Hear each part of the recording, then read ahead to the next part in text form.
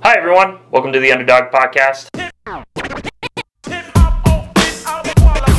I'm your host, Chris Cameron. Sorry about the delay. I haven't posted a podcast probably in about a week or so. I just moved from Las Vegas to Reno, Nevada. So I'm going to be going to school up here, so I haven't posted in about a week or so. Sorry, like I said, about the delay about that. Anyways, let's get to the podcast. Got a couple things I want to talk about. Some interesting news that came out both like in the music world and in the movie world within the last couple weeks or so. Being a fan of Ray Bradbury's Fahrenheit 451 book, they're actually making a TV movie. I think HBO is making a TV movie out of it, and it seems pretty interesting. It's got Michael Shannon. I think he plays like the bad guy or the main villain from the book. They got Michael B. Jordan, who is playing the main character from the book as well too, the main protagonist of the story. So both really good actors. I'm interested to see what they have to do. In high school, when I read Fahrenheit 451, I thought it was a really interesting book, and we also watched a British version of the film, and so I'm interested to see how HBO does it. And they're a good film company, a good TV show company, so they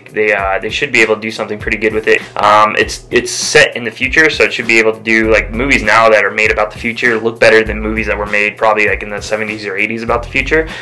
So we'll see how it looks. We'll see how true it is to the story. I'm going to be kind of pissed at usually most like TV to books or like movie to book or books to movie kind of adaptations kind of suck.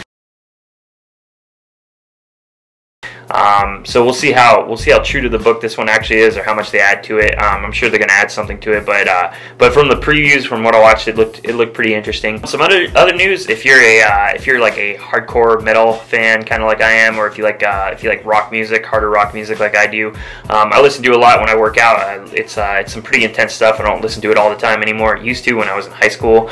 I used to be really into metal music. Used to be really into like post-hardcore music, kind of stuff like that. And then now I just listen to it when I'm working out, trying to run.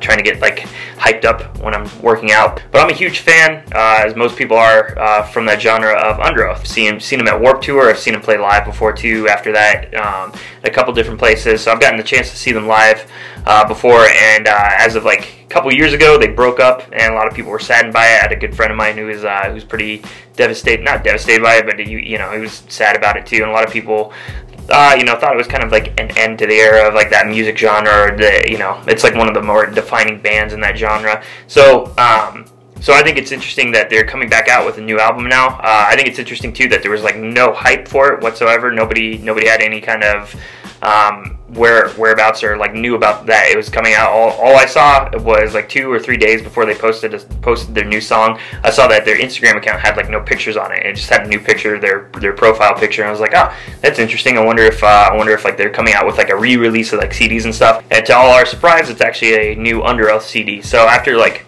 many years, not many years, but like a couple years of them being broken up as a band, they're coming out with a new CD. I'm interested to see what that's going to be like. I'm a huge fan of Underoath, have been for probably since, I want to say like 2007, so I'm interested to see what they're going to do with it. It sounds, the song that they put out, it's called On My Teeth. It sounds kind of poppy-ish. I don't want to say it is poppy-ish because I don't think it is, but there's a little bit of pop into it. It doesn't sound as hard as their older stuff is, and so I'm curious to see if they kind of went the same route as like Bring Me the Horizon and like a couple of these other metal bands who are figuring out that they can't play metal for that long, so they're starting to like genre or like bend their genre a bit and starting to sound a little bit more alternative or a little bit more poppy. I hope that's not the case. I don't think that's a kind of Underoath style, but then again too, they've been broken up for a couple years and maybe they've changed things up.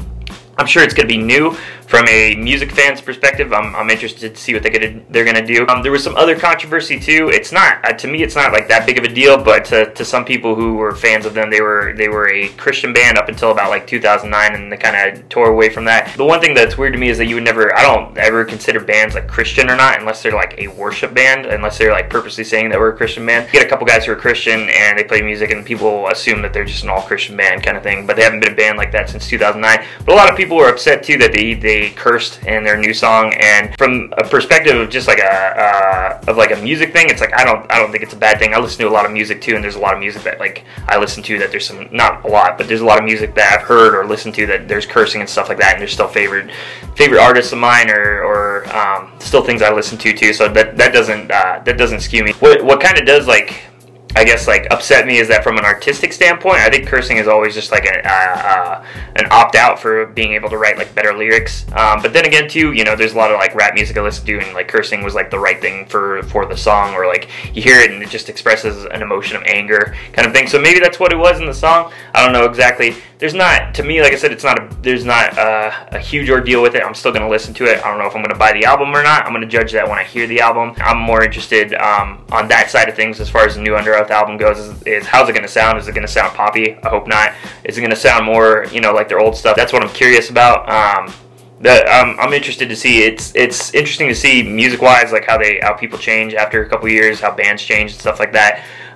So I'm curious about it. It's gonna be huge. There was just some movie news or I guess TV news in a sense, because it's HBO TV movie. But they're, from a TV aspect, it seems cool that they're coming out with a book movie about a book that I really like. It's probably like one of my top 5 books. From a music perspective too, you know, there's some new music coming out as far as like metal music goes, if you're a fan of it like I am. So stay tuned. We'll do some more reviews about it. If they come out with that CD, I'll maybe do a podcast about that. Actual TV movie for Fahrenheit 451 comes out, maybe I'll do a review about that too. But just stay tuned. Thank you also for checking out my podcast. If you can, just please subscribe to it. Please support it.